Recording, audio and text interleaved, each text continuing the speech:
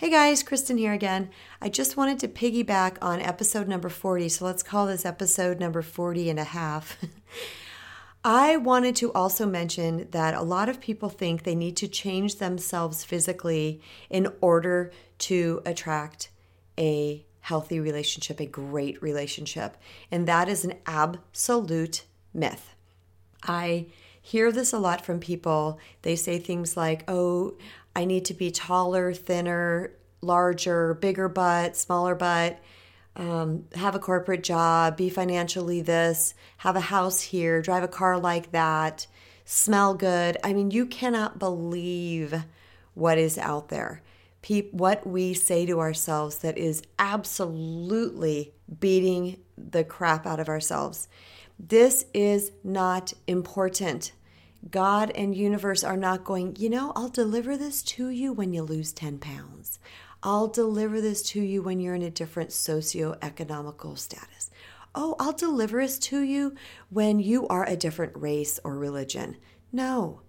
Guys, it doesn't work that way. The universe is limitless. We are all beautiful and perfect children of God, made exactly how we are supposed to be made, each unique and brilliant in their own way. There is nothing you need to change about yourself in order to attract your ideal, amazing partner, your lifer.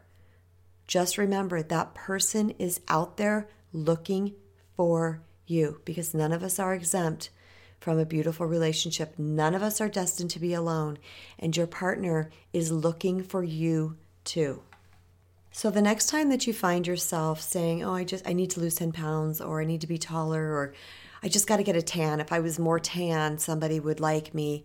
Next time you find yourself doing that, I want you to repeat this mantra. My ideal partner thinks I'm whole and perfect just the way I am. My ideal partner thinks I'm whole and perfect just the way I am.